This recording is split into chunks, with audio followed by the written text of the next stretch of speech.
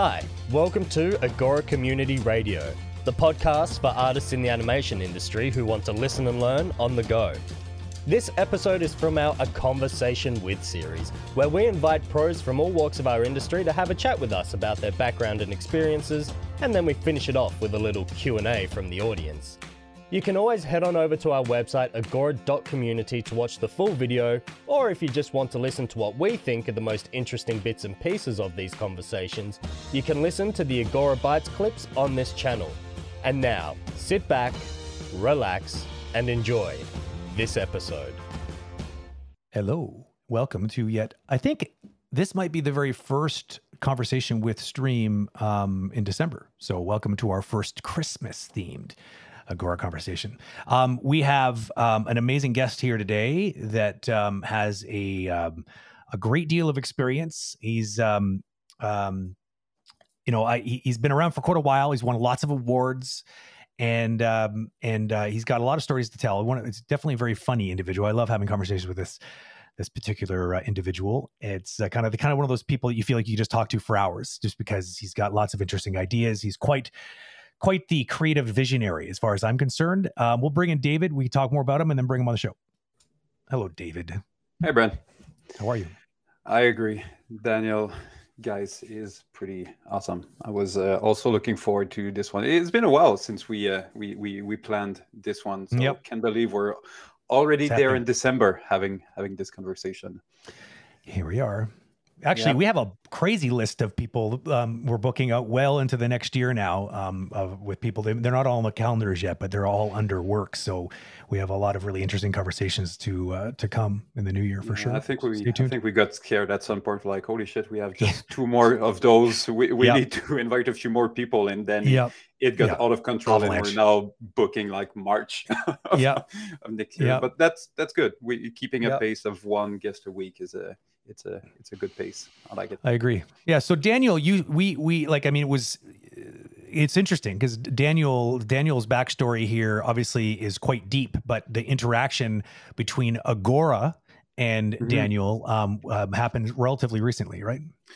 Yeah, we had mutual friends that put us in contact. At the time, I think it was a little bit more than 2 years ago. They were working on a short film, and we helped a little bit to complete animation. And then we stayed in touch with Dan, who was the artistic director and director of the short film. So we remained in touch since then. And he also helped a little bit on some of our own personal project that we're doing at Agora with the little game that we're developing. So some of you might have seen that. We streamed that a little while ago. I was kind of doing a play test, and Andrew was making fun of how bad I was. It was a lot of the artistic vision is coming from this wonderful man's mind. So it's kind of fun to meet one of the people behind the scenes on that. Also, just another fun fact: Daniel was one of the co-founders of Ed Film. Is it Ed Film or Ed Films? I can't remember. I think it's ED Film, but let's ask him. Oh, okay. I always thought as Ed, but ED makes way more sense because I guess D stands for Daniel. I just put two. I'm so dumb. I'm not the smartest. I'm pretty sure D doesn't stand for that. That would be a good first question for our friend here. Okay, well, let's bring him in. Daniel, here we go. Hello, Daniel. I'm here. I'm not muted anymore. Sweet. Hello, I'm here. Thank you for having me. So, all right. Try to demystify this particular conversation. Does ED, is it ED, or Ed? Is D for Daniel? Come on, help us out here. It's actually, it's ED. And it's funny because depending on who you ask, some people think it's Ed. Some people think it's actually erectile dysfunction films. And Emily, my business partner, she says, it's usually men over 40 think it's erectile dysfunction films. It's context. I don't know why that is. Yeah. Exactly. Yeah. But no, it's because the original company name was Everyone Dies Films. So yeah. For real?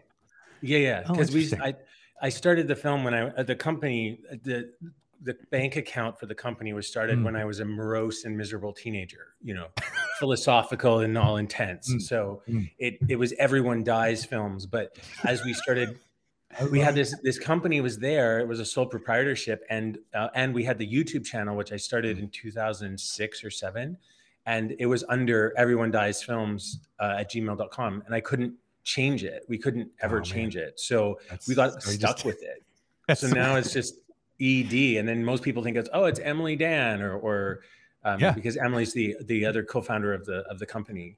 It's perfect because it's meta, right? Like it could be whatever you want it to be. Exactly. It's the worst name ever. We're really bad with names of things in our company. But what's interesting, I think, about a name is that if you say any word enough times, it loses all meaning and you just don't even think of it anymore. So yeah, it's the worst name for anything. But then the hope is that the work itself, outshines the terrible name. I find that relatively ironic that probably one of the most creative firms in Canada has trouble with a quote unquote boring name. But we have the worst names. We all have the crosses to bear, and I guess this is yours. That's fine. No, exactly. It's fine. I'll take those. Thank you. Yes. So is there any philosophical background behind the name? Like everyone dies, so we need to make the best of it and be creative and no time to waste it? Or is it just, I'm depressed? No, it wasn't so much about depression. It was more, it was high school philosophy, university 101 philosophy perspective of, I grew up in the forest and I used to spend a lot of time out in the woods. I grew up just beside an indigenous reserve. So the land was all undeveloped forest. It's in the Kananaskis Valley, which is out west near the mountains. So I spent a lot of time in the forests and out in the woods. And so I think I just started getting this sense of everything comes and goes. There was just sort of, and I've always been an anxious person about, I'm not going to have enough time. I'm not going to have time to do all those things. Because you guys know animation, it takes forever. So it always feels like the smallest idea is going to take a lifetime to realize. And I think there was that aspect of just the awareness of mortality and the also, I don't know, you're just never gonna have enough time, and that everything is gonna pass. It's not that important. And I think initially too, there was a little bit of a thing. We used to watch a lot of independent film when we were young, and it was really interesting. In every story, it's like the biggest thing that can happen in film is somebody dies. And it's really funny how it's like the catalyst for so many films is somebody dies or something. Anyways, so there's that element of it as well. So it has a lot of convoluted reasons for being, I suppose. It's pretty cool. You mentioned that you've grew up in the wood. Do you feel that has some, influence of becoming an artist or a creative person in general? Because this is definitely something that we see in a lot of the art that you're creating. But I can imagine that at the same time, just the fact of, wandering in the woods, doing nothing and just having your imagination running wild, kind of over time develop this muscle to make a creative, or develop this creative part of the brain. Yeah, I'm curious about that too. I wonder how much. I read a book a while ago, and it was I wish I could remember who it was written by, but it was all about walking and how important just walking, and not walking specifically to a place is, but just going for a walk. And I think what was to your point of what's interesting, I think you could do it in a city as well, but just that thing of being in your mind and not having other things to do or tasks at hand. So what happens is there's a tendency to reflect and observe and just be present. And I think that also because the forest I grew up in was really dangerous. It's full of cougars, bears. It's not the safest place. It was completely normal for you to be walking with your dog and you look over and suddenly it's gone because some animal had grabbed it and ran off with it. That wasn't uncommon. You weren't supposed to leave kids in backyards unattended because they could be picked up by a cougar. It's interesting because it adds just another layer to the everyone dies cake. I know. You come across dead bodies everywhere out there. Not human bodies. Not human bodies. But yeah, so I guess that there's just something about that environment that definitely allows a lot of thought and contemplation to happen.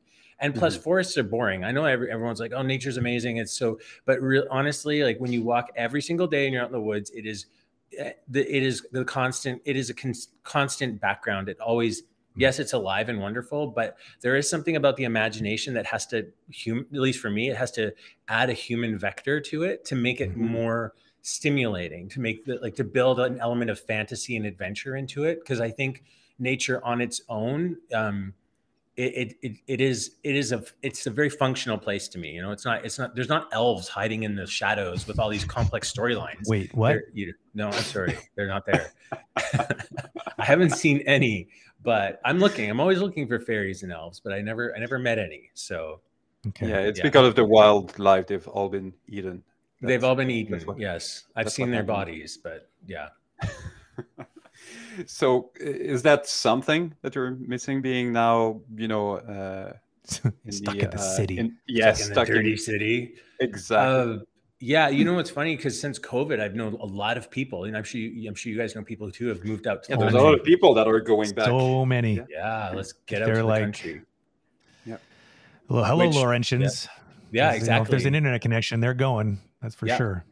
Yeah, and I'm not sure if I don't, because the thing is, I think because I grew up in it so long, and then after I lived and I grew up in the forest for so long, and then I moved to work in the Banff Center, and the Banff Center is in the Banff Mountains. It's in the Rocky Mountains, and so beautiful there. Yeah, it's amazing, right? But I was completely spoiled by it. I even grew up at the bottom of a ski hill and never skied once. You know, I was just that kind of person. I never participated in human activity on that level. But the thing that I think because when I finally left Banff, I was like, I am so sick of drawing every commission I had, every commercial I did, every animation I did had to have mountains and had to have forests and trees. And I just got really tired of it. And I don't, in Alberta, the fashion is not top priority in Alberta. At least it wasn't when I was growing up. Mostly people wear ball caps, jean jackets, and blue jeans. And there was a lack of human stimulation that I had, where because I used to be in a band, and we went on tour in Montreal, and I was completely blown away by people wearing scarves and hats and colored jackets, all this stuff. And I think as much as I love nature, most of the stories that we get involved with are human centric, right? That's the way we tell stories, through the lens of human experience. And you can't have a story that communicates well with humans unless it's there's humans in it, or it's anthropomorphized animals that have been turned. So all that to say is, I really felt understimulated and undereducated on people. And I was fascinated with people on the same level you might, at that point, the same level you might be fascinated with animals, where you're just like, wow, there's so many different colors and shapes. And it was just really stimulating and interesting. And I haven't really lost that since leaving. I miss the smell of the forest. I miss that. But for I do not find a forest rejuvenating on a day-to-day basis, like a week after week, month after month, year after year.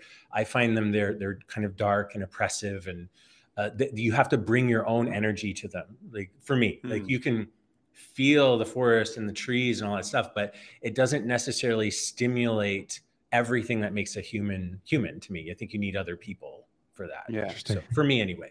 So it's not necessarily a place that you would go back to reconnect with your creative self and be inspired and, just have new ideas. Yeah, for a visit, like a touch and go, or for like a few months, to do a few months residency or something like that. But actually, for me, the idea of moving my life to a forest or back to the country, it doesn't really excite me in that way. I kind of feel like it actually feels more oppressive in a weird way. Yeah. Because also I feel like it's not very free. You have to drive everywhere. You have to plan everything. And you're you're a victim of the elements a lot more too. So anyways.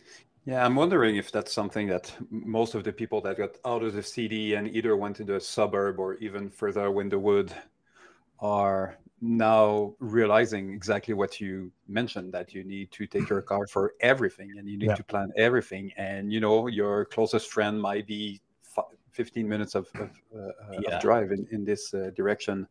I'm wondering if there was a romanticization a little bit. For sure. I predict a lot of them coming back. A lot. I actually to some degree tried too. it. And Yeah, it's hard. It's hard. You have to be very self-contained. I think some people can do it very, very well. And for others, I think it demands a lot of discipline too, you know, like, because there's no gym, you know, it's not easy to get to the gym, and it's not even easy to drag yourself out for a walk in the woods every day, because it doesn't really change that much. So it's not like, or you're not going to go pick up groceries. Like, you know, we walk tons in the city because it's like, you got to get stuff all the time. So I think there's a lot of discipline. It almost has to be like a meditative practice for me, in order, like, I had dogs, so it dragged you out every day. You had to go out there. So you would take those opportunities to be stimulated by and informed by nature. But I think if you're left to your own devices, it's really hard to enforce that kind of routine, at least in my opinion. If you could fully run your studio company from home, would you do it? Because there is a part of all this, let's go out of the city, is directly connected to the fact that, well, I do not need to be at work anymore. Or if I do, it's going to be once in a while, or maximum once or twice a week, no more than that. What is your thoughts on that for you personally, working from home compared to being on site at the studio? Well, I worked from home almost my whole life. So I think, because I was I worked at the Banff Center for a few years, obviously, but before that, well, even since 2007, we only got in this specific studio space, I think 4 or 5 years ago. So before that, we were just working from the basement, or had a studio, you know, the studio space upstairs. People were coming into the house all the time. So I've worked from home a lot. I think it's great. Again, I still think for I had a teacher once at the Banff Center. He was a mentor, and he said, no matter what you do, get out of your sweatpants and put on some decent clothes every day that you get up and go to, you know, even if you're at home. And he said that the reason was, it was to change your mind. So you're creating a routine around being away. You're not just drifting into work. And I think that works for some people. It really depends on your mental profile and how you know, how much well you understand yourself. But he was saying, and I found that too, is like, when I used to sleep right beside my computer desk. At one point, I was working on a short film in Banff, and I couldn't afford an apartment because it was being paid for by the production. And so they got me this tiny little room that was as small as the space I'm right now. And I had a bed, the computer, and like a little hot plate over there. And I would lie in the bed, wake up, roll over, and then start working. And be like, oh my God, I got to go for a walk at some point. And I found it was really mentally unhealthy for me. Like, it actually made me feel insane. And I got to a point where I was jumping at shadows or people's faces. I'd just be thrown off by people. And I think fundamentally, I feel like human beings are very social creatures. Most of our values are based in comparative social analysis. We're always comparing ourselves to other people and what other people are like. And I think that without that, it can be very, very, very hard on us. We're almost like, would you say, like, cannibalizing ourselves at that point, or myself? You know, I can't speak for everybody, obviously. Yeah, that's one of the main struggle. I mean, at the beginning of the pandemic, everyone was like, "Whoa, okay, I love this thing of working from home. I hate it," and you know, everyone was kind of trying to, you know, adjust to it. But eventually, one of the main negative point that I've heard was this blurred line of I have a very hard time to decipher when I should start to work, when I stop working. Meaning that when I'm working, I'm distracted by stuff that is not work. And when I'm not working, I'm thinking about work. So it's not really relaxing. And it's so, you know, everything that you mentioned, that people that would literally go out, take a 10-minute walk, come back home and starts to work, and then do something similar at the end just to mentally. I know that for myself, I was never super disciplined with routine, but that's one of the things that the pandemic arise, like, okay, I'm going to wake up at this, that's going to be my routine pre-work. I'm going to work from this hour to this hour. At 5 p.m., no matter what, I stop, go have dinner and all that. And if I need to work, I'm going to come back, but kind of be very rigid with the amount of hours and when I would work, because otherwise you just lose track of time. And the line are blurred, and you're not fully effective when you're working, and you're not fully relaxing and enjoying life when you're not working. So. Yeah, that's true. I think that's one of the worst aspects. It's the hardest aspect. I think there's personalities that are really good at that because they're great at compartmentalizing, and they're also good at scheduling. And it just depends. I don't meet a lot of animators that have that level of attention to detail to their own personal self. All that attention to detail goes into their work. It doesn't go into looking at themselves. And I feel like, we're all older, so we've certainly gotten to know ourselves a lot better. But I can't imagine being a young artist right now, dealing with the responsibility of having to manage your own mental health as well as your work, and you kind of balance all those things out without real any mentorship to guide you in the best practices of how to do that. We're just not. We're not taught how to do that. I think that's a really interesting point that you made there with regards to just how animators, generally speaking, we tend to be very like, because I agree with that. I feel like I see that pattern in a lot of my friends who are animators they have attention to detail for sure, because they wouldn't be good at their jobs if they didn't have that. But it's funny how a lot of that is dedicated to examining the other and understanding them as opposed to looking internally. Because I mean, I really resonated this idea of like, I like routines. I really struggle with being disciplined with any kind of routine. And like you talked about how you were getting up, you wake up, you'd roll out of bed, and then you just start working right away.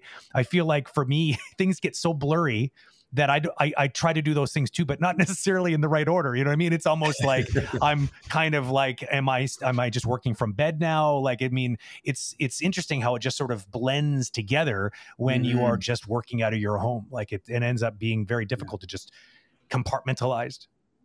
Brent, were you able to do sort of what David did, is start to partition your day more effectively? Have you started to do that, or is it just still mush pit?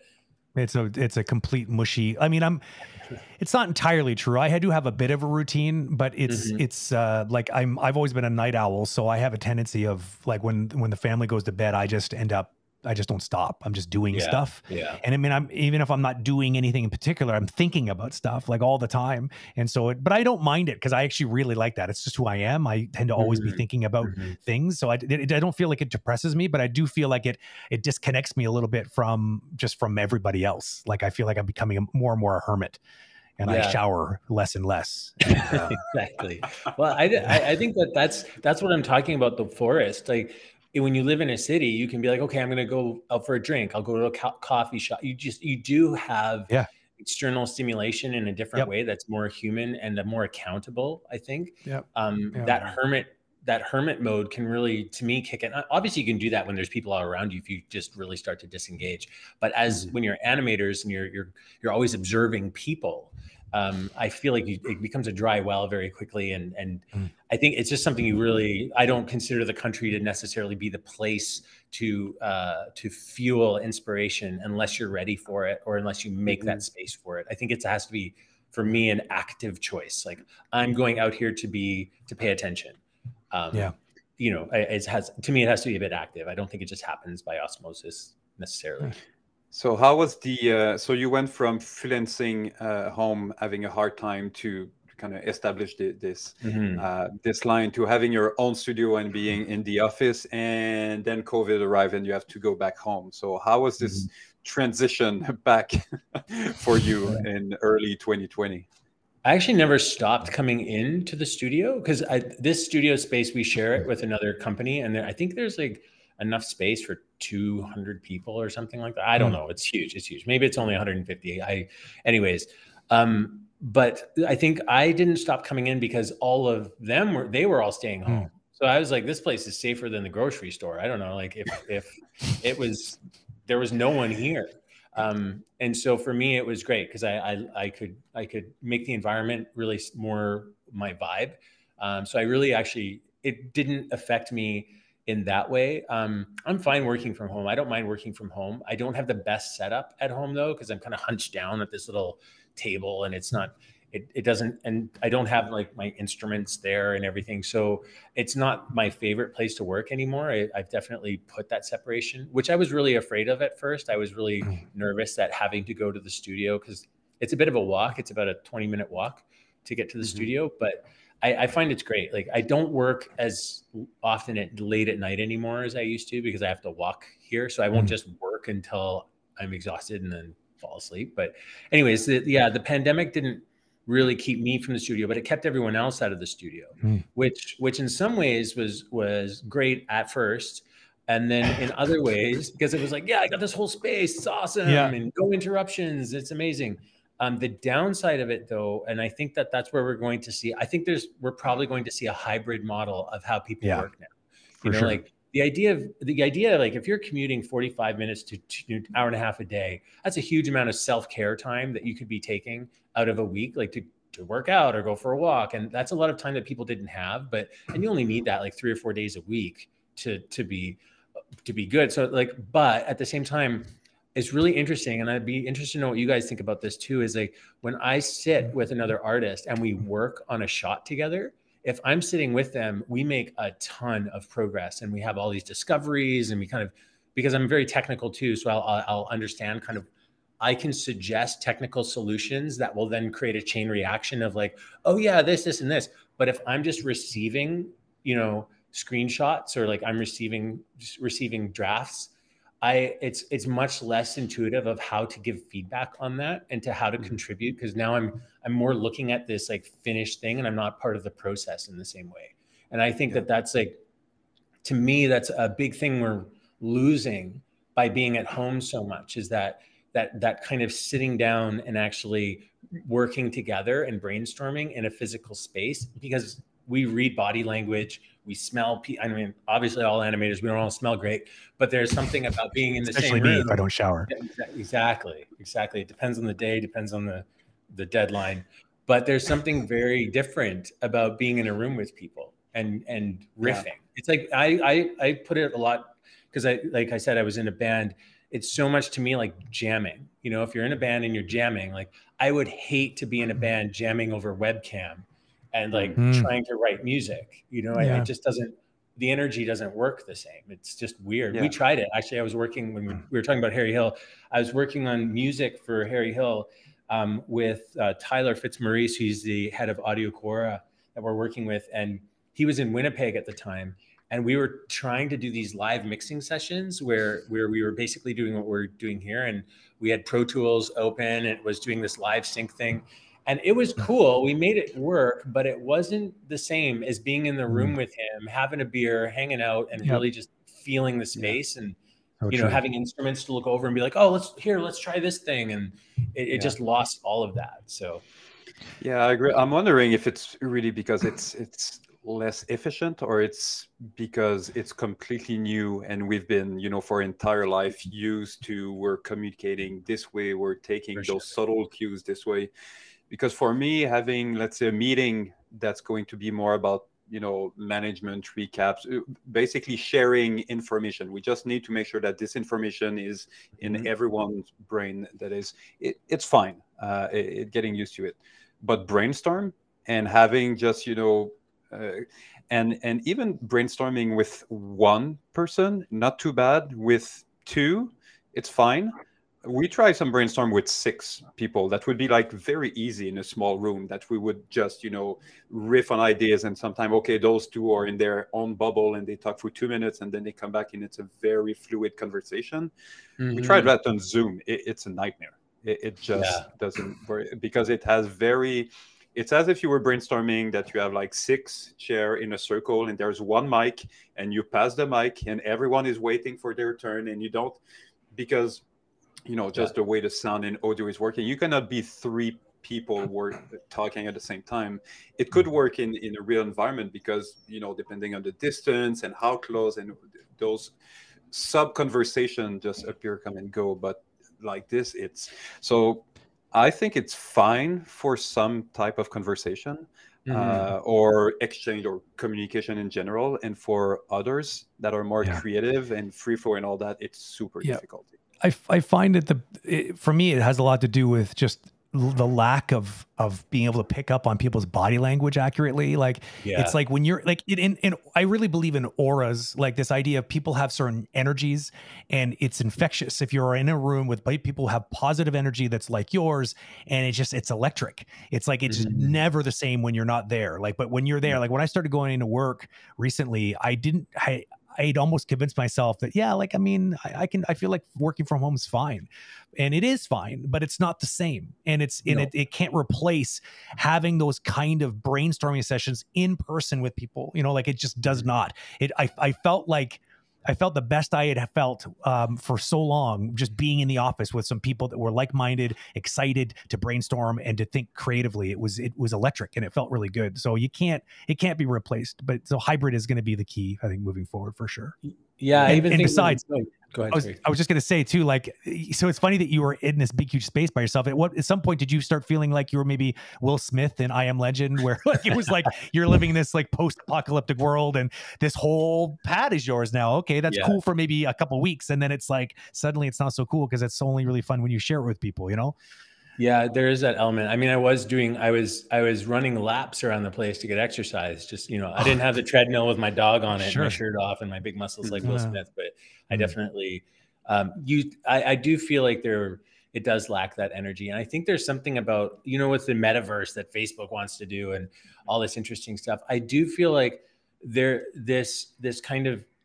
this idea of VR and being able to put on a helmet and be able to have anywhere near the social experience. Like, obviously you can have some kind of social experience, and especially we're not digital natives in the way that all the people behind us, like 10 years, 20 years younger than us, have been immersed in this. So maybe what we're talking about fits more for us. But I do think I'm theoretically, I believe that there is so much more to interacting with people that rejuvenates us and energizes us. Like, obviously not everybody. I think even introverts need to have a little bit of energy filled, you know, something fill into them. But all I'm saying is that, you know, this idea of having VR, and even it's a superficial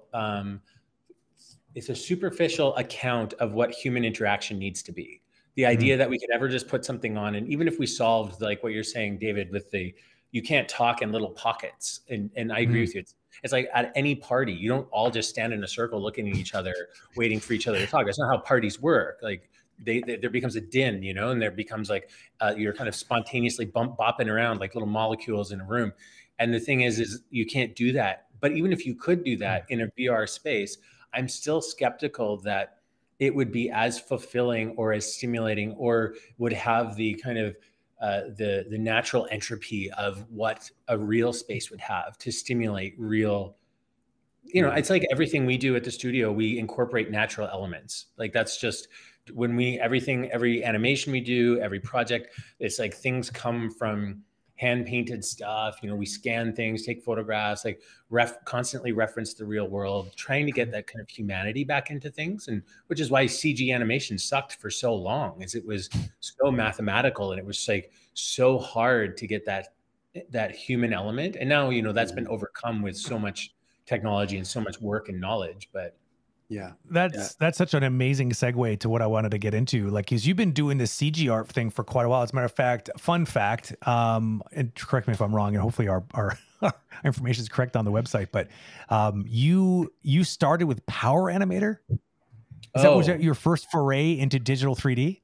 Yeah. And even before that, I was using this thing, Autodesk Animator, which was even before that, and that was just 2D.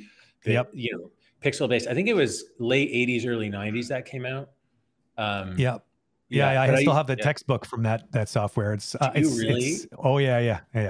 I wish I could find that, because I did so many animations on that thing when I was a little kid, and I used to just draw with a mouse. It's like trying to draw with a bar of soap. You know, you're just like, it's the worst. It's the worst drawing experience ever. Yeah. It's funny. So just for those who aren't like ancient fossils like the three of us, Power Animator actually was designed by a company in Toronto called Alias, and Wavefront was a different software. Those two companies merged, and Maya was born out of that merger, just FYI. So what we're talking about here predates Maya. It's quite a ways back. Yeah. Yeah. So did you feel like, what was that like? Because I mean, like, because you started with this, but it feels like, because the way you were describing 3D and how a lot of it just sort of sucks, it feels like a lot of it you attribute to this sort of lifeless, soulless sort of art that sometimes tends to get created out of 3D versus like, you know, something's more organic and much more, you know, I guess full of life. Like, how did you, like, I'm curious how your creative process started with regards to using software that wasn't necessarily shining in those kind of ways. Yeah, that's a good. You know, it's interesting because I actually think that the reason.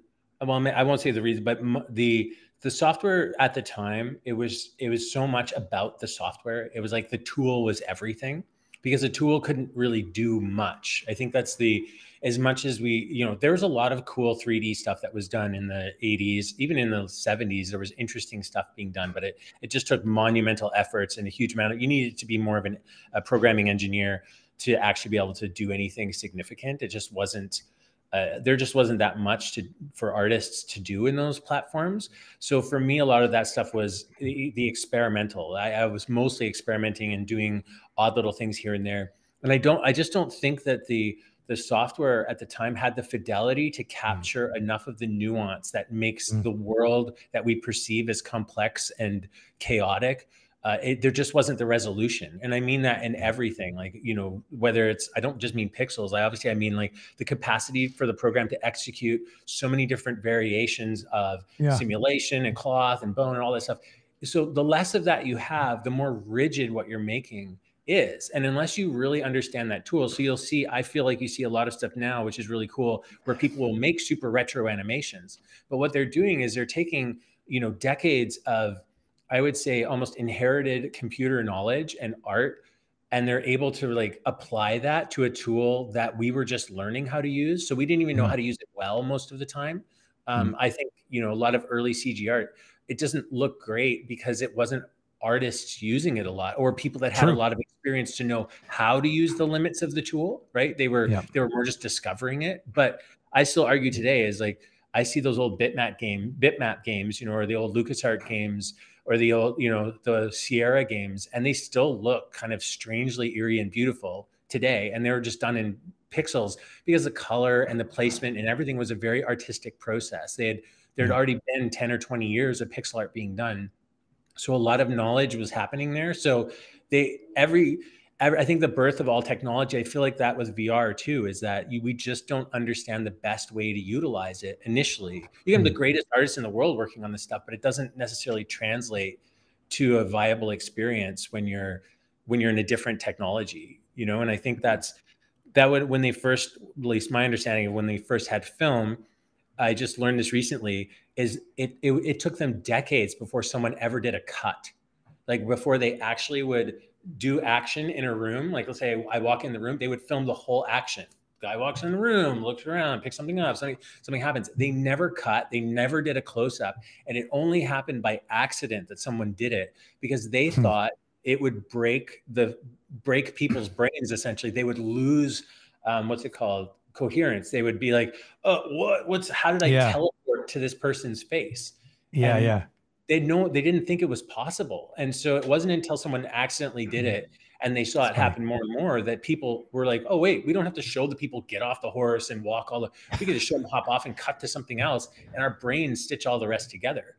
And so it's really interesting. And I think until we really look at technology through, and it's the same thing when we were talking about working from home, at least in my mind, is until we look at like, how does the human brain perceive reality? What information do we really need to give it? And where are we wasting our time? Where are we filling in all these details that don't need to be there to actually make the experience more? They're doing it in game engines all the time, right? They're doing that stuff now where they actually will do textures will decrease in quality as they get further from the center of the screen or center of LOD. focus. Yeah, it's like this dynamic focus shifting. And if you actually took a snapshot of the screen and looked at it, it's like, looks like shit everywhere except in these main areas. But as far as our eyes are concerned, that's where we need it, right? They're even experimenting with technology now where they eye track in VR and then do that LOD based on where you're looking, and then make everything else look garbage. So it's actually like iris directed, because they're trying to simulate exactly that. It's A, more realistic, and B, not overstimulating, which could help a little bit with motion sickness. And then C, it's also theoretically better for processing power, because you're able to sort of save some of that that you would otherwise just be wasting on stuff that the player's not even looking at. Exactly. The only real, I think the downside of all that stuff is, how do we archive that? You know, when we look at film stills or paintings, you can kind of observe them as a piece of art, or like a piece all in itself. But when you look at something that's been optimized through an AI system, everybody's image is going to look different, and you're going to see a forced point of focus where your interest may not lie where that. It becomes this thing where VR is one of those scary things for me as a filmmaker, because it's sort of like, how do we take that experience into the future where people can, you don't need the same headset. I mean, I guess they've done it with video games. We've found ways to bring the old games back and kind of keep these. Yeah. But I just feel like it's different than film, because it's hard to, because we're working on VR stuff right now in the studio. And I'm interested in VR as a tool, and I'm less interested in it as a medium for artwork. I think it's totally valid, but as a creator myself, I'm still working on the language of filmmaking and trying to understand that. And we've been seeing the language of VR is totally different. It's as big as the leap from theater to film. Well, exactly. To your point, I feel that this is exactly where we're at. We didn't discover the cut yet of the old cinema, and we feel that, this is like film theater. So just like in theater, there's no cut, so we need to show everything. And we didn't fully understand the potential of VR yet in this type of entertainment. So we kind of try to apply what worked with movies. I mean, not technically, but more like in terms of storytelling and all that. And eventually we'll realize that no, movies are great for this, video game are great for this, and VR experience will be great for this kind of new. And I feel I'm under the impression that we did not find it yet. No, I feel like that too. VR is still not mainstream. Yes, there's some hardware that is missing. I mean, you still see a little bit unless you have a $3,000 headset that is hooked on a powerful computer. You don't have with the Rift, the Oculus Rift, for instance, the experience that can have you immerse in this environment for hours, and you're not going to have a headache when you get out of there. So I think there's the hardware part, but there's also the what should we really do with it, which is part of why it's not mainstream yet. Yeah, I think that's an interesting thing. I almost feel like in some ways, just off the top of my head, but I feel like it may replace mushrooms and mushroom trips and acid trips. Like the idea that there may be a non-linear, something that actually, what we were talking about forests earlier. If you're in the right headspace, the amount of self, I guess I hate saying it, as like self-love or self-appreciation, or even feeling that you belong in the world can happen in a forest if you're receptive to it. And I think that happens in great film and great art, is it can actually bring you to a different level of self-awareness, where you're almost looking at yourself in third person, and the world, it's all clicking in a different way. And I almost think that with VR, we could find a faster path or a more efficient path to that headspace. Like maybe we don't need to, self-medicate with booze so much, or maybe there's things in it that I would say are more of a fast track to what it takes a lot more work for a movie to do, or a piece of art to do, or even music to do, right? So maybe there's something there, but we're just not there yet. I agree with you. And one of the kind of experience I thought about when I first tried VR is there's I don't remember what was the name. I think the technology was called Pulsar or something like that, but it's basically in one of those spa salons, and it's basically they put you have, like, it's not VR, but it's like glasses, and it's just flash of lights, and you have sound, and then the sound that you hear from the right here, the left here, are different sound. Basically, it just messes your brain. You have colors, and you have that. You have this for 15 minutes. You get out of that the amount of endorphin and serotonin that you have. You're just hovering on the ground, Mhm. because it's Cool. almost like it's the equivalent of like 6 hours of deep meditation or something like that. Yeah. What it does to the brain, it just Yeah. force your brain to think about nothing for 10-15 minutes, and then when you get out of there, it's the same feeling of when you go in the extreme hot, cold, and with all the endorphins and all that. So I think that what you mentioned is something that we're going to recognize, that okay, it might not be the best medium for a short film, let's say, but it can be amazing for those kind of experience that some would describe as an acid trip or meditation, or being just in the focus and one with it. It might be one of the things that could be interesting. Sort of like it's a good way of maybe recreating experiences as opposed to like a narrative sort of story, for instance. I mean, I don't know. We had a stream. No, so it was a couple weeks ago. We actually had a friend of mine on who, I don't know if you caught that at all, Daniel, but he's a local. His name's Jeff Malaway, and he built a non-for-profit company called Super Sublime. And basically the idea is he works with a lot of elderly patients and a lot of people in palliative care. And he's going to places that they wish that they could go back to, or wish they could go for the first time, capture this in 360, master it for a VR experience, and then put these VR headsets on these people that it might be their first time even in VR. And like, there was something very magical that happened when you see them like absorb the closest thing to that experience that they could possibly get, because they're capturing 3D audio as well, and it's all mastered, and there's all these other sound effects that are layered in to make it a bit more full. But like, it's very provocative, and it's a pretty inspiring story. But I think that what I like right now is that people are pioneering in that space, and they're trying different things. And like you said, they haven't found it yet, but they're starting to see things. There's connections being made right now as to things that work and things that just don't. And I think the narrative there's no any narrative line. It's just you just observe, and just as you mentioned, then you're in the forest, there's not enough there, so your imagination kind of fill the gap. Maybe more of those super passive but beautiful landscape that you will have nothing there's no point of focus anywhere, but you can just observe everything and then make your own story of why this, what happened there, and all that. Maybe this is where it's going. I don't know about you, David, but go ahead, Daniel. No, go ahead, Brent. I was just going to say that I don't know about you, David, but I think if we could somehow create a 3D space of one of these worlds that Daniel seems to create on a regular basis, and then just be able to transport yourself there and be like, it's like, you guys remember the movie The Cell? Yes. It was with, so it's, you know what I mean? Okay. And I'm not trying to say that you're crazy. I'm just saying that, like, to be able to travel into someone's mind, maybe I am, I don't know. I mean, maybe this is passive aggressive attack. I don't know. But basically, to be able to transport and be kind of living, because that's how I always feel. Like, I've seen, like, I don't know if you've ever experienced Quill.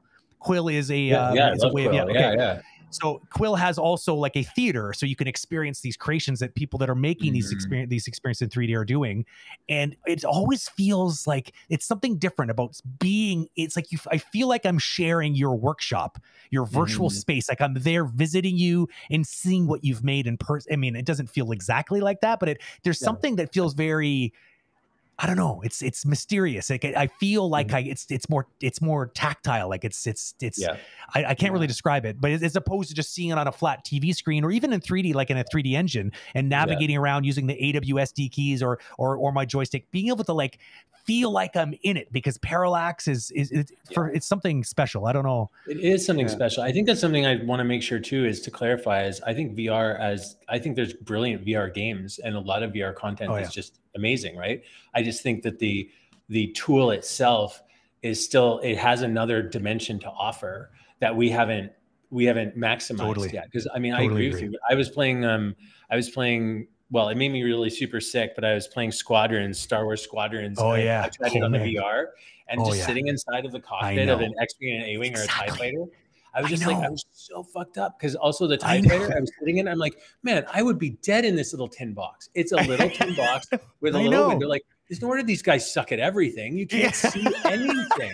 And I was thinking too, it's like, what shitty technology, because like, why wouldn't you have like projections of outside of space so you can see all around you in 360? But instead, it's like, it literally looks like the gunner of the bottom of a B-17, and you see this much, and it's, but that's so funny. It's like crazy.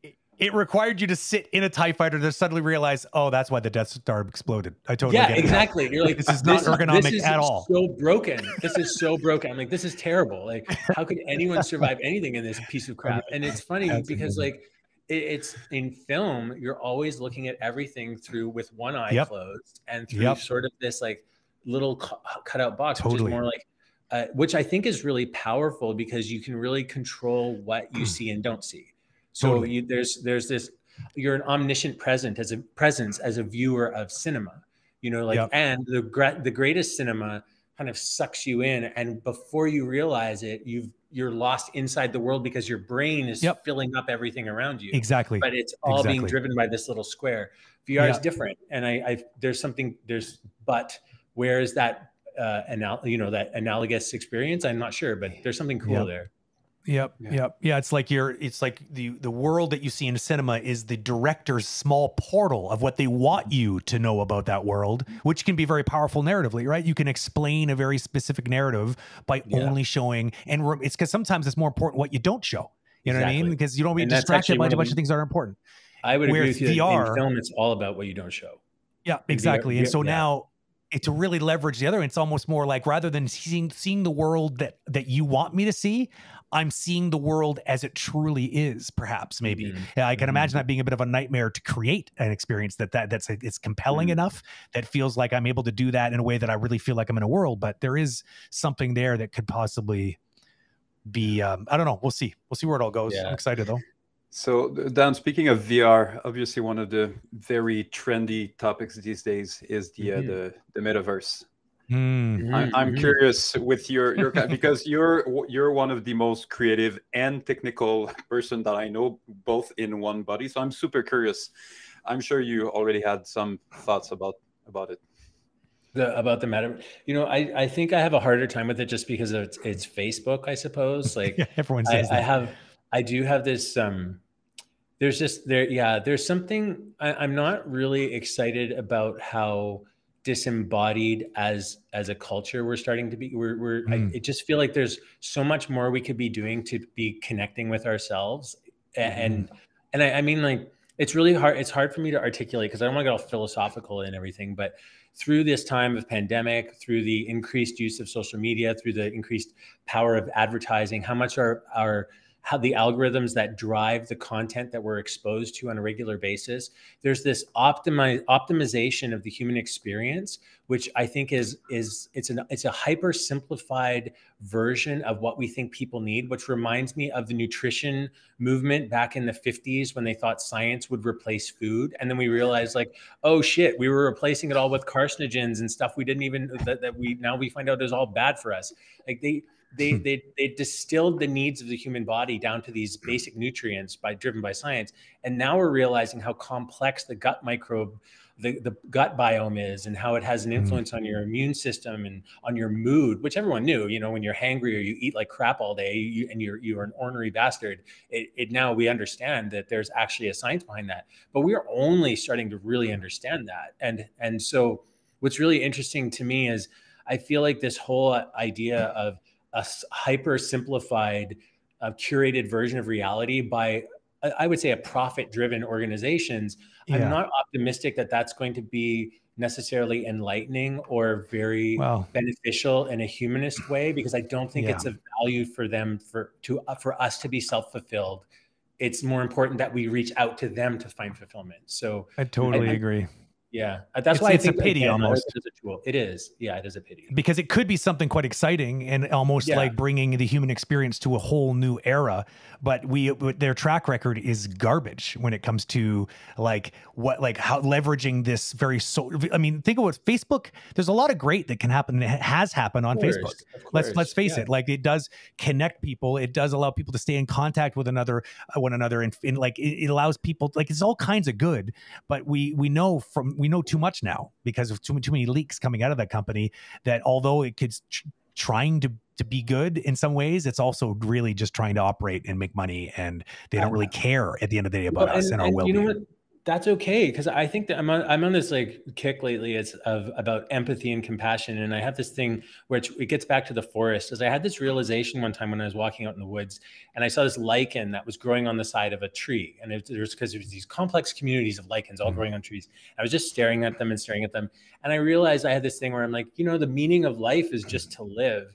And then I was thinking about, because we used to get bears, and the bears would get in the garbage all the time. And what you would do is, instead of blaming the bear for getting in the garbage, you'd be like, oh, that idiot bear, don't eat the garbage. You just like, well, of course it's going to eat the garbage. It's a bear. So why would I create a situation where that bear is getting in the garbage? And I feel that way with human beings. If we were more sympathetic to the fact that we're living organisms in the world, and that we have predispositions to behaviors and patterns that are part of our biological makeup, we wouldn't be so harsh on ourselves and expect ourselves to be so self-controlled and so disciplined. Like all these, like, why wouldn't Facebook be a capitalist profit-driven system? That's what it is. Totally. That's what people do. When you get big enough, you don't count your friends by the millions, you count your friends by the tens. That's what regular people do. And when you get to such a big level, of course, the world looks different. Humans look different. So to expect that a corporation would have my best interests is an illusion. And I should never have that expectation. I should go in those things recognizing that the good experiences I'm going to have in any platform are the experiences that I bring with me, and with the peers and the people that are close to me, what we do in it. Knowing that that room we walk into is not 100% safe place. We have to always know that. It's a human created place that was designed for profit. It wasn't, or they might have had great intentions, just like art. It's like art. You can't make perfectly personal artwork because it doesn't sell. So you can, like, maybe you're lucky, but when we have a conversation, we try to use words that we connect with each other. I don't just use my own language, right? Because otherwise I'm not saying anything to you. I'm not just like talking in gibberish, and like, unless that's the point. So I think there's just something about the need to connect. And if we want to connect with people, we have to shift the way we interact and we engage. And I think it's normal to need to sell and need to connect. And these companies, they need people to use them, because if they don't, they can't grow. And, anyway, so I just take that at face value, that of course that place is going to be exploitative in some way. There's going to be great stuff in there, but you have to go in there knowing that it's not designed to fulfill me as a human. It's designed to sell products. So I think it's going to be very interesting also to see the different, because Facebook have been so public in their announcement, and they're even taking the name, like Meta is now there. So there's a lot of people that are under the impression that, the metaverse is Facebook, and that's it. Well, no, they're building their own space within. And and by the way, I'm sure that 5 years from now, the term metaverse itself will be super dated, and we'll be like, do you remember when we were saying it's the highway of information? That's right. The internet is going to be what the hell is the internet thing. But it would be as if we say, Facebook is going to own internet. No, they're going to be the biggest social media on. But I think metaverse will be what is Epic going to create in there? What is Microsoft going to create in there? What are non-profit organisms are going to create in there? How can you move from one to the other? Which one is completely free and open? Which one is owned by a corporation? That's going to be very interesting to see how it evolves. Because I can only imagine that, just like Facebook is doing now, yes, they're collecting a shitload of data, but it's a free product. That's the price to pay. You pay for it by your own information. That's a trade-off that you have. So what is going to be that trade-off in this new world, if some are actually spending a lot of their time in those virtual environments? I think that's the thing you have to think about when you use anything that's a free tool, or a free anything. It's like, why is it free? Like who's paying? Because somebody has to keep the heats on in the company. So why is this free? And I think as long as you're aware to ask that question, you can't be exploited as easily. Because I don't want to disparage. I think there's brilliant engineers at Facebook. I think the technology and the stuff that they're doing and the things they're creating, I think there's probably a lot of people with the best intentions, and they're creators, they're engineers, inventors. So these are wonderful people with I would say the purest aspirations. But large corporations don't function that way, and no large body does. So, you know, I think I agree with you. There's tons of potential, and we just have to be aware of what we're exchanging when we want to use that potential for free in the society structure, economic structure we have today. You know? Yeah. Your thoughts on NFTs? Oh, have you guys done any of those yet? No. No. We've been looking into it. It doesn't seem. I've watched a bunch of stuff on NFTs. I'm sure a lot of you have. We even talked to a financial analyst about them. I think that's what the role of that individual was. But essentially, what it seems to me, an NFT is valuable if you have a strong social following, because you basically have exactly. There's no other way to validate create the value behind your work without a whole bunch of people saying it's worth something. No real life painting has any value if it's coming from an artist that no one knows. Exactly. That's the same thing. Yeah. People, that's the part a lot of people don't get the backstory, right? They hear just about this guy who sold some NFTs for millions of dollars, and they were sold in what the hell is that auction house in the States? Really popular one. Doesn't matter. I can't remember. Christie's. So basically, that was a sensation, right? And everyone's talking about how you can make all this money. But like, what they don't talk about enough is that Beeple has been around for years and years and years. A prolific digital artist who had a gigantic following. And so, you know, the way that some people see it is that he's just finally cashing in on those years and years of branding. But I mean, so not just anybody showing up expecting to make that kind of coin. I don't know. I really feel like you said, that's part of the recipe. You need to have some sort of presence. Well, you need a story. I think that's a big thing we always talk about here, is that you need a story. People respond to story. You know, people get really frustrated. My dad, you know, he's more of an engineer type, and my mom's an artist, but he'll look at something and be like, oh, my kid could paint that. But then you're like, well, your kid didn't. And the story of your kid painting that, isn't that interesting? You know? I like it. It's just like, so you need the backstory. It's like, where did this art come from? And obviously that stuff can be very manufactured, but you're still, it's funny because it's funny that we're talking about this, because when you're selling an NFT, even with Beeple, you're actually selling the story behind the NFT is more of a symbol that represents the story of where it came from. So it's like, it's like owning a part of a huge epic story. Exactly. That all of the entire culture's in on, which is interesting. And I think that's where like fan art and all these things, they have value. You know, there's a lot of artists that explode online because they do like, they'll do anime characters that just don't have much Western art created around it. And then all of a sudden people love their work, just escalates because it's like people have already an intrinsic value placed on those characters. Yeah. So that artist gets brought up with the value of those characters. So it makes a lot of sense, but you need that. That's why we're not doing it. It's like, we're not really anybody right now. Maybe one day, you know, but right now it's like, it doesn't seem worth it for me. Yeah, right now it's the wild west of NFTs, and you know, it's going up and down and up and down. I mean, the idea of those, you know, smart contract under an NFT that you can resell whenever it's taking value, and the original, you know, creator is going to have 10% each time, which means that if you're there's so many artists that became very famous after their death, and, you know, their entire family never had anything. Well, now it would be possible that, you know, forever, every other generation will kind of benefit from the artwork of their ancestors. So that's an interesting. Yeah, I love that idea. I love that idea. That where you can attach stipulations to the sale and all that, and there's like longevity to a sale. I love that. I still think it's like still quite inaccessible for most artists. For sure. You know, trying to get the Bitcoin wallet and actually, you know, getting the stuff minted, your artwork minted. It's still quite inaccessible. It's not trivial. No, it's pretty hard. I mean, I looked into it for about a week, and it's like, this is a lot. I don't have the headspace for it right now, but it's a lot.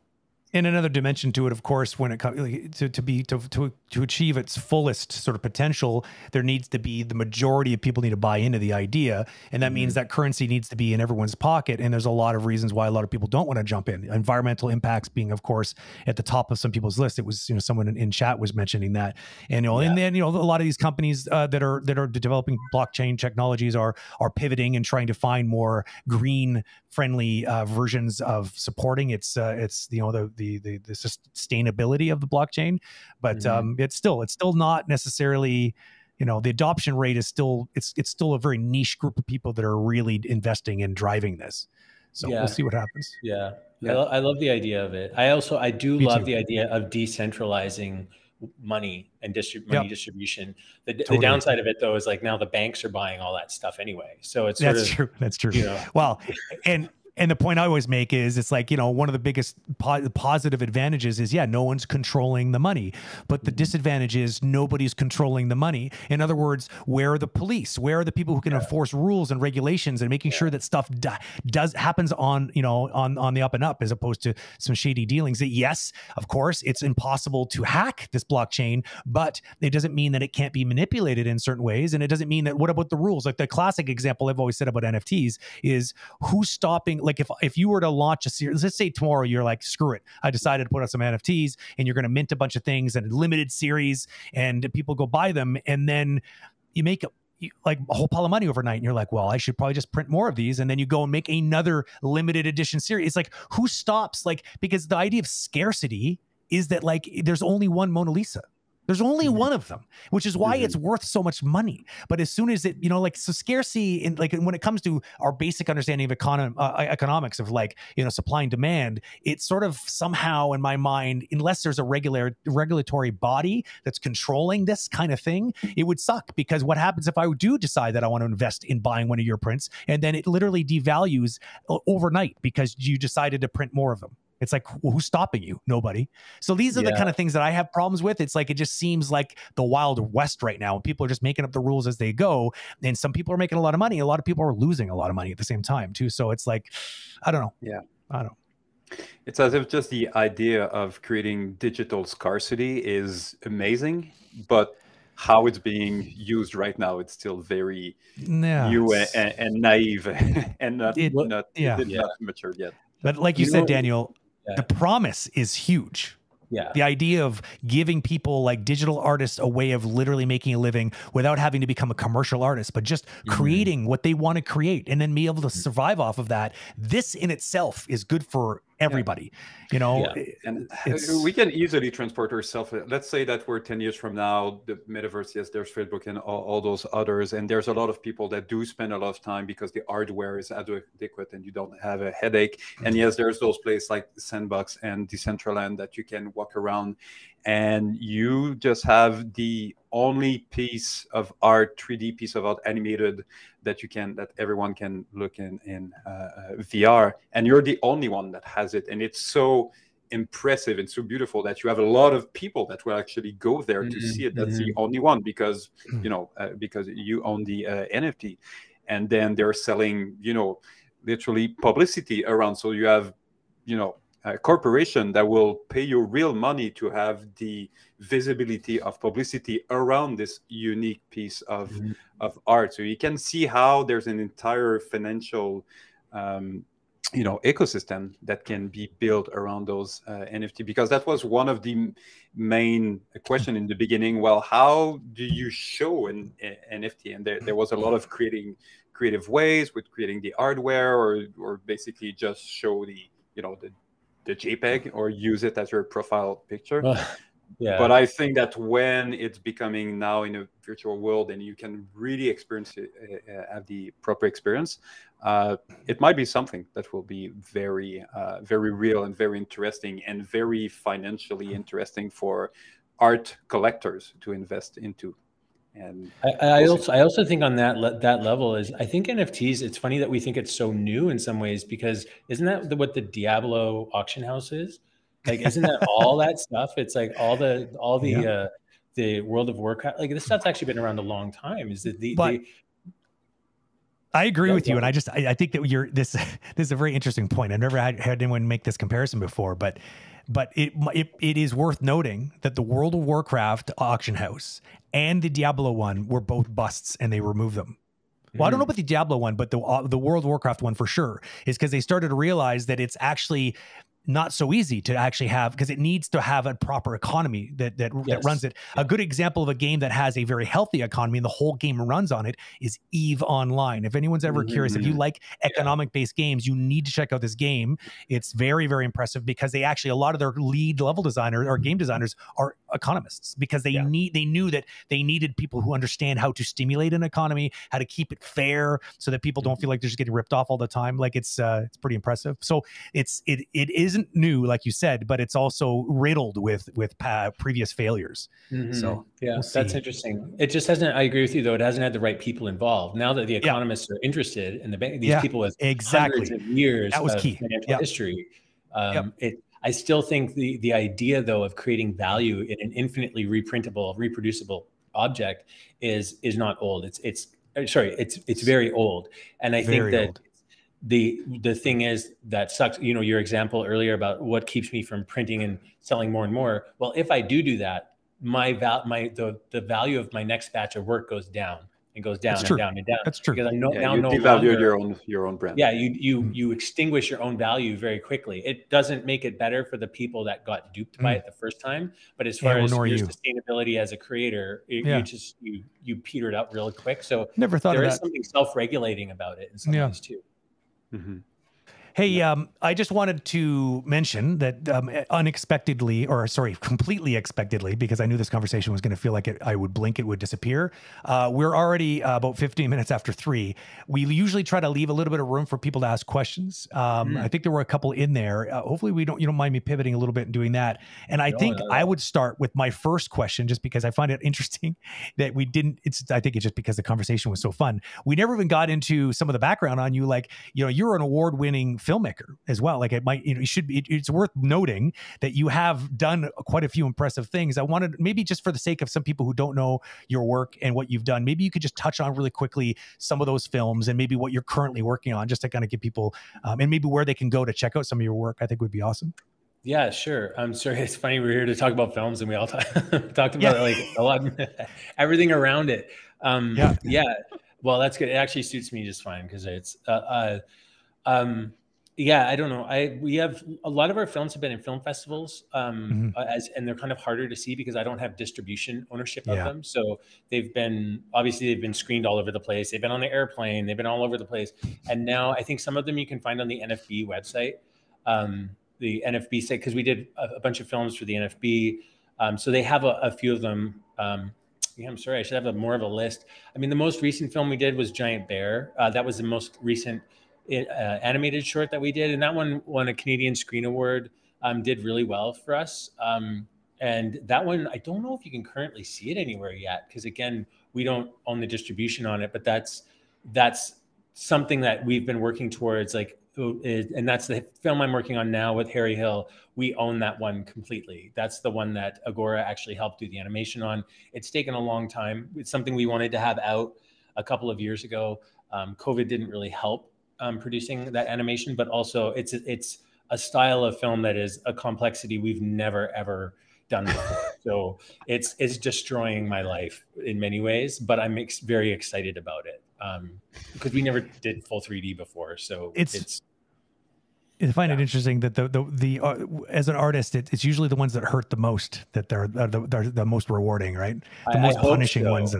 Yeah, they all seem super punishing. I find every one of them is like, they all feel like this is going to be the worst thing ever made. Like there's these moments where like, this is going to be the best thing we ever made. And then literally 5 minutes later, like, this is the worst thing. Everyone's going to hate it. It sucks. And then just like riding out these lumps of being excited and then being miserable. Yep. And then, and then that's all padded out by just being focused, like trying to solve the problem of making this goddamn thing. And I think that's like, I don't know. It's worth noting for context to the chat that Daniel suffers from crippling modesty. Just everyone knows. Just setting the stage. Crippling modesty. Go ahead, David. I just wanted to mention that it seems that a theme that we're coming back every week because we have a bunch of, amazing artists that are often suffering from the imposter syndrome. So just want to share that even if you have your own studio and you're an amazing artist and everything you release is at least well received critically in terms of being well executed and beautiful and done. So then you still have this imposter syndrome with your own art and feeling this all up and down of it's amazing, I suck, it's amazing, no one likes what we're doing. Yeah, I think that's the thing is I only find if I look at a film that I've worked on 5 or 6 years later, I can finally be like, oh yeah, it's not that bad. Oh, there's some nice things. There's a naivety to it. There's it's kind of a nice little package. It works. And I'm not noticing all the problems as much. I can look at it more as though I didn't make it, but I even have this problem as a director. I'm so much more easily impressed by other people's work than my own, that I have a tendency to even just when people are working on shots that I didn't work on, I'd be like, oh, that's awesome. And it takes me a while to realize what's not awesome about the shot. So I'm not really quick at giving feedback because I will look at it, and because I didn't make it, I'm not scrutinizing it on this level of because I don't know, when you make something yourself, it depends what kind of artist you are, but I feel like there's something just tired about it. You've been through the whole arc of it, and it's totally the exciting thing is before it's realized, because it's infinite potential, and you're like, I'm going to tap all these skills, I'm going to learn all this stuff, but then learning's hard and nothing comes out the way you want exactly, and there's always a million other people, especially now in this era of ArtStation and Instagram. Everybody's better than you, and everybody's work is amazing. Not obviously little kids, it's different, but there's always something, and different is often more stimulant. I find even people that do really simple, quaint little things, I find I'm just like, wow, why am I not doing stuff like that? Everything I make is complicated and ridiculous. There's always some kind of self-critical thing, Yeah. It's true. It's almost like the stuff that your own stuff you look at and you're like, all you see is the stuff that it's not, that you wish it could have been. It's like a moratorium on you're haunted by the missed opportunities in your mind, right? Yeah, and there's nothing special. I think that's true. Is when you've witnessed the process of making something firsthand, the spectacle, the magic trick is gone, because you see all the wires, right? You're sort of like this isn't. You're not discovering something, and you're not discovering that thing when you look at it anymore. You already discovered it and dug all the holes, and you're kind of. So I think there's that you don't get to. I used to work at a restaurant. I was a dish pig for 3 years. I had no ambition, I suppose.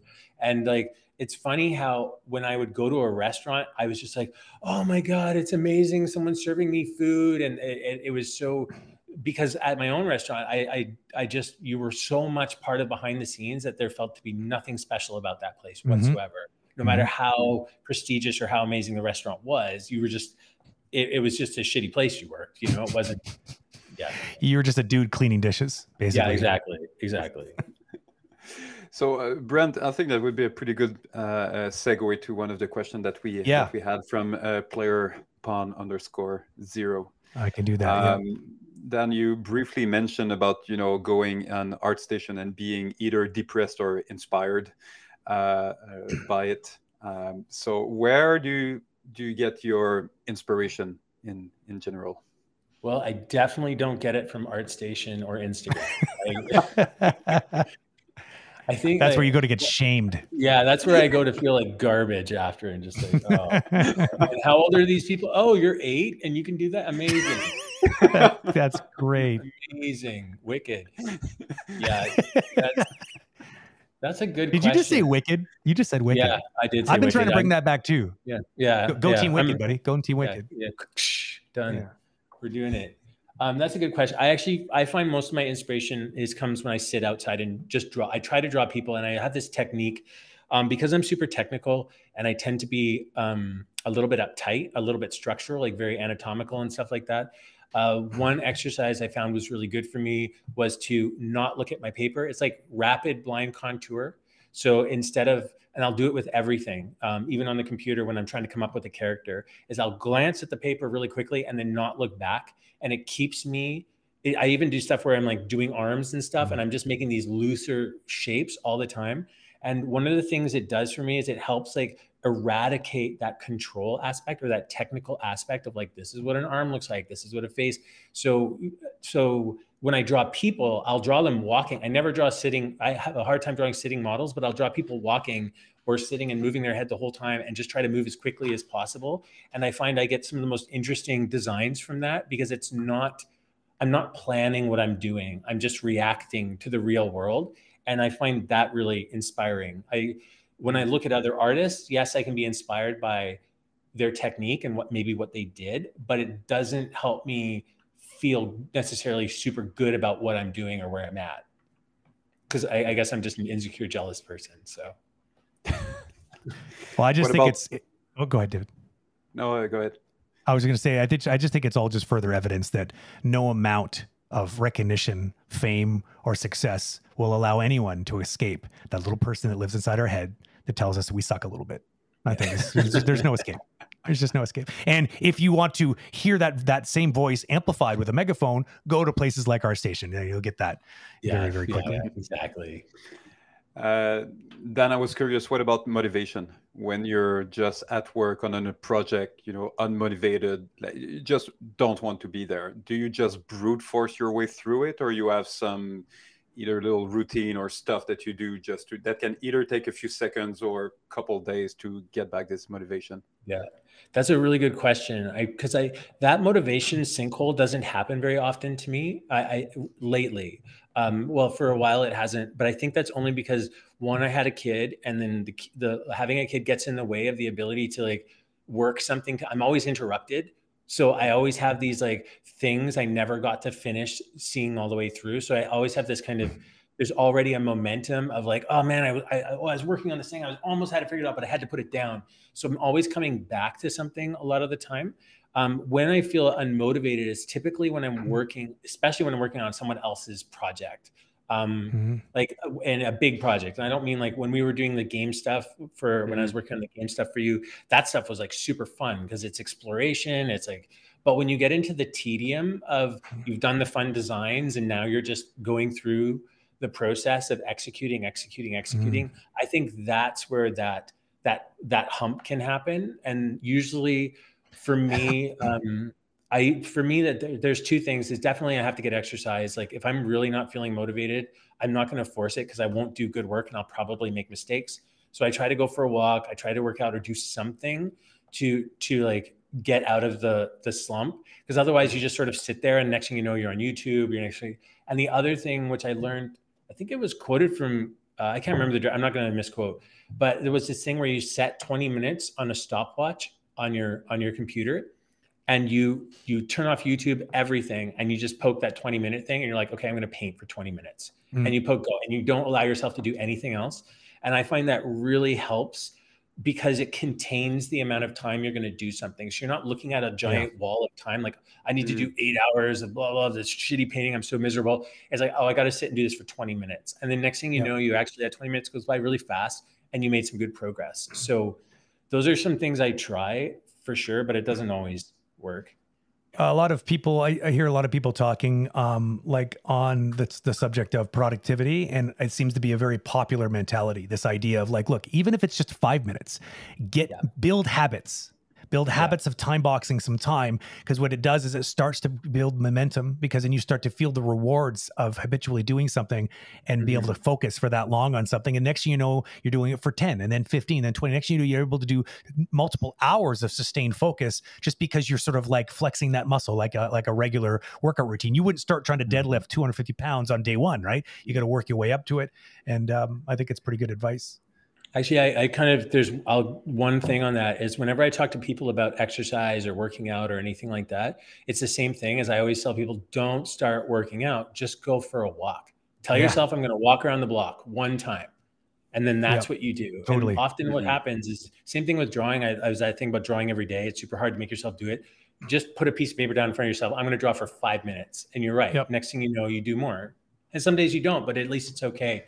You didn't set up a goal. You didn't set up predetermined point of failure every day. Because if you're like, I'm going to draw every day for an hour for a week, you're going to fail at that, you know? Exactly. And then that's not a good way to build momentum. As player Pawn Zero points out, I think one of the core philosophies behind this sort of technique is called the Pomodoro technique. So if you want to take a look, and there's even apps you can get for Windows or on your phone that allow to simulate this sort of time boxing, you might want to look into. So if you're in chat, we're looking for something to experiment with to try to make help your focus a little bit. You might want to look into that, because it really helps a lot of people.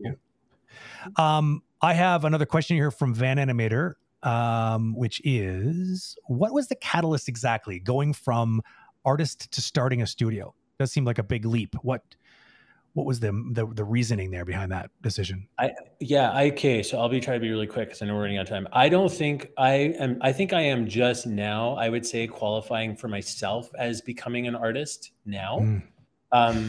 Because for me, I know you guys laughing about it, but for me, like this Harry Hill is the first film that I've kind of written, directed, and actually that we brought together as our own thing. And I wasn't me collaborating or having to be responsive to somebody, which obviously will make its failure feel that much worse when it's like, it's all your fault.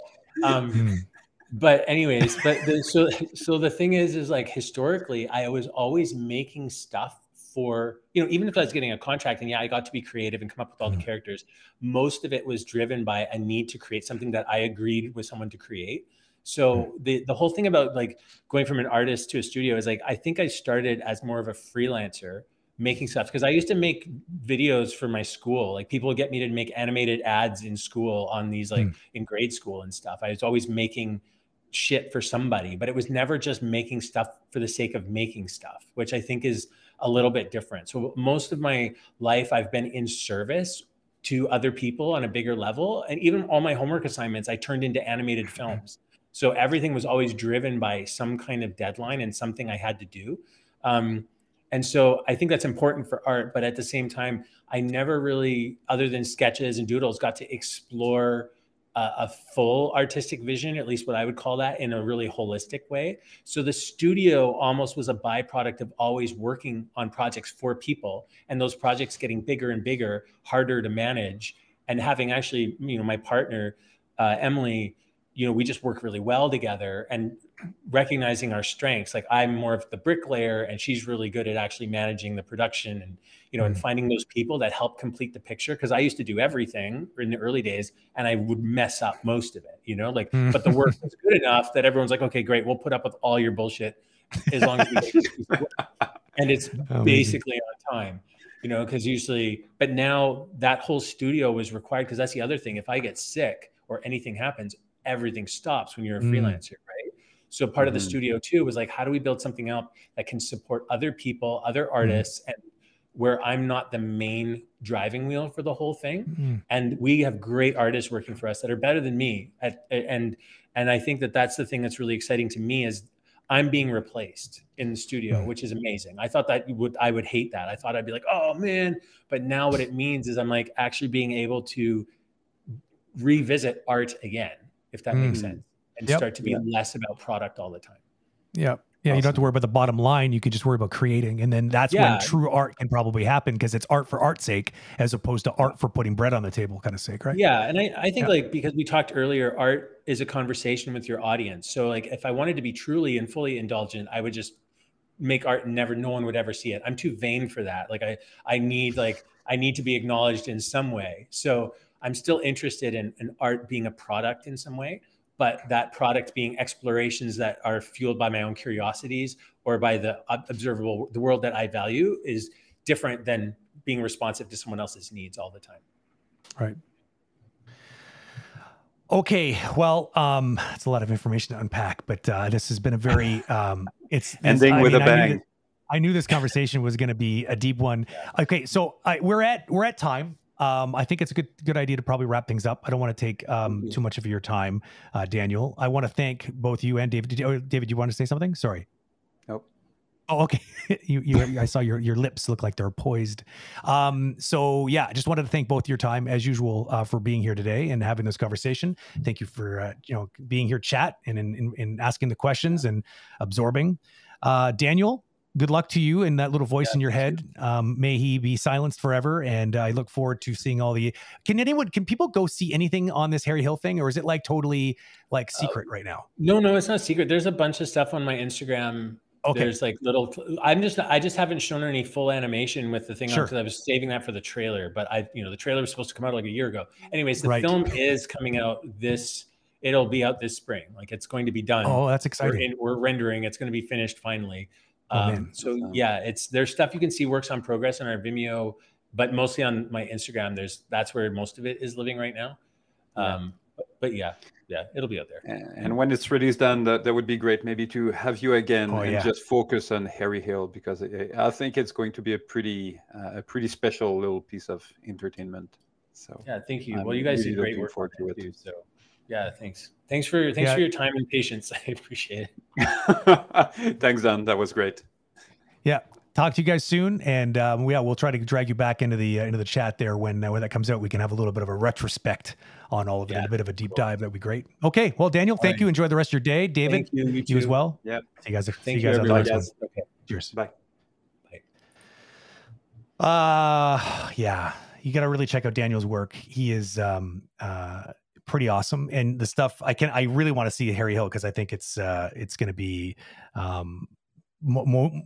most likely next level. I think that his stuff, if you've seen it, if you're like me and has seen some of his work, it's just something it's hard to even describe it. It's just there's a layer of depth to it, and I really feel like he's taken. That's why I touched on it earlier when I asked that question about, it's funny that he started with Power Animator, and in the way he sees software as being kind of calculating and mathematical, because that's, even being a very technical guy, it's interesting that he says that, because yes, you do need to learn and master the technical aspects of the job, but you don't want the art itself to become too technical. And I think he's really found a way of leaning in on that quite a bit. And a lot of his stuff has a very retro feel to it, but mixed with a lot of sort of like modern filmmaking techniques.